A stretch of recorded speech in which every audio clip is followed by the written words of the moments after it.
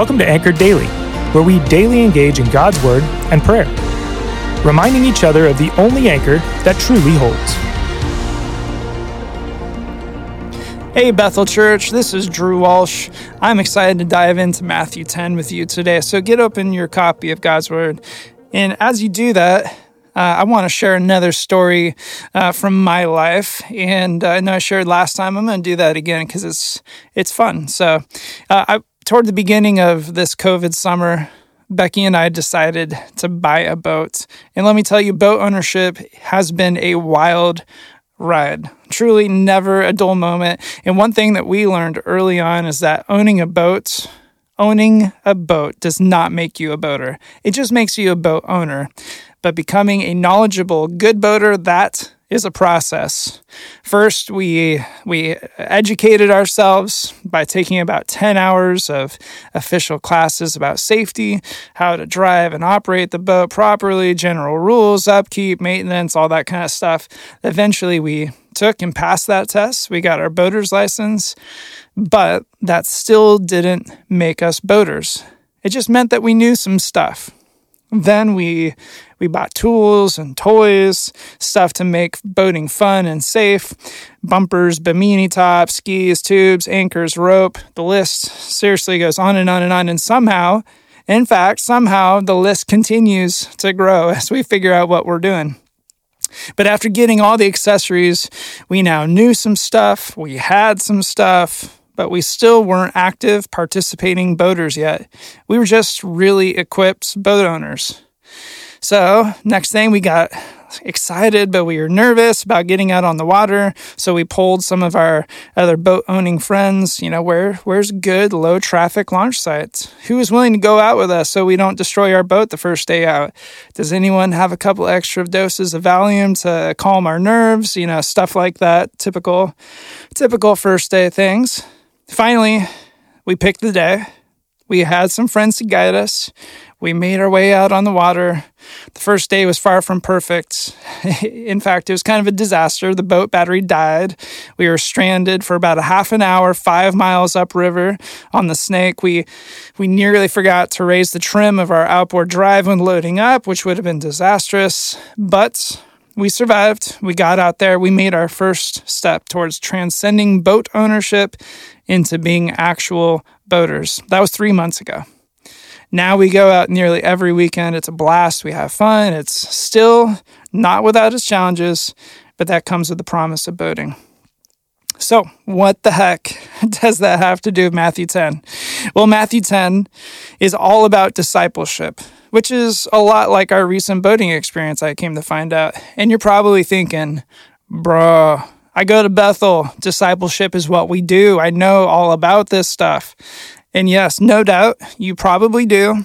But I wonder if the discipleship of Matthew 10 reflects the current discipleship model of the evangelical culture. You see, chapter 10 reinforces two values that are really hard to embrace.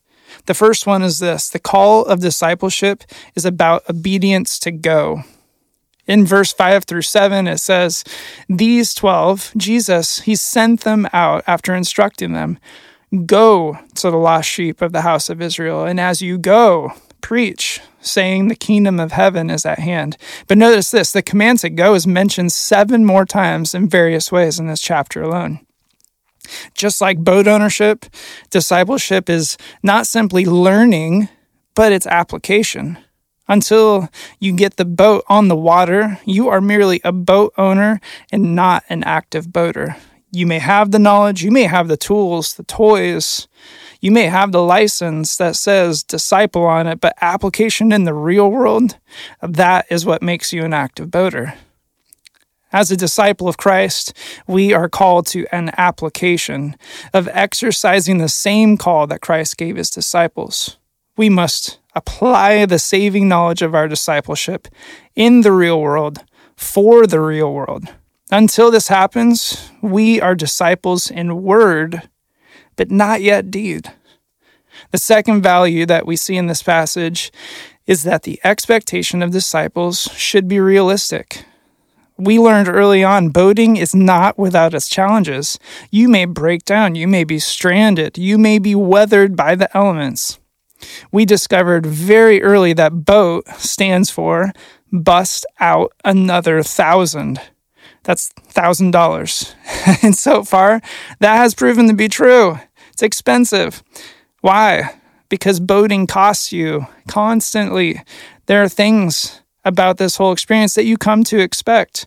They come with the territory of applied boating. My friend, if you're listening today, what has come with the territory of your applied discipleship? In Matthew 10, Christ promised relational tension, physical suffering, a lack of safety, discomfort, personally abandoning your rights for the good of others, and a lack of acceptance by the world. In fact, if you step up to the call of applied discipleship, you may even be hated by a good majority of those with whom you come in contact. There are high costs to you that are associated with your discipleship. They are high, and they may be quite uncomfortable. But the costs of not applying your discipleship into the waters of the world around you, those costs have a far greater price. So I pray that you will join me today. Join me tomorrow, the day after that, as I ask the Lord this. Jesus, where would you have my discipleship take me today? I know the possible costs. I know them, and they are high. But Lord, they are worth it for your sake and for your cause.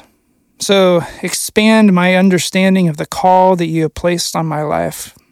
Grant me the courage to apply the knowledge and the tools that you have given me. Holy Spirit, be to me my voice as I speak in your authority. And Father, reassure me of your caring, guiding presence as I love and serve in your name. Thanks for joining us today. Listen in tomorrow as we continue to encourage one another to be anchored, steadfast, and secure in Jesus. If you haven't already subscribed, please do so, because we'd love to continue to dive into God's Word with you. We'd also like the chance to connect further with you. If you go to bethel.ch, you'll see all sorts of ways to connect, serve, and worship with our church body. Finally, please consider sharing this podcast with your friends by word of mouth or on social media. Have a blessed rest of your day.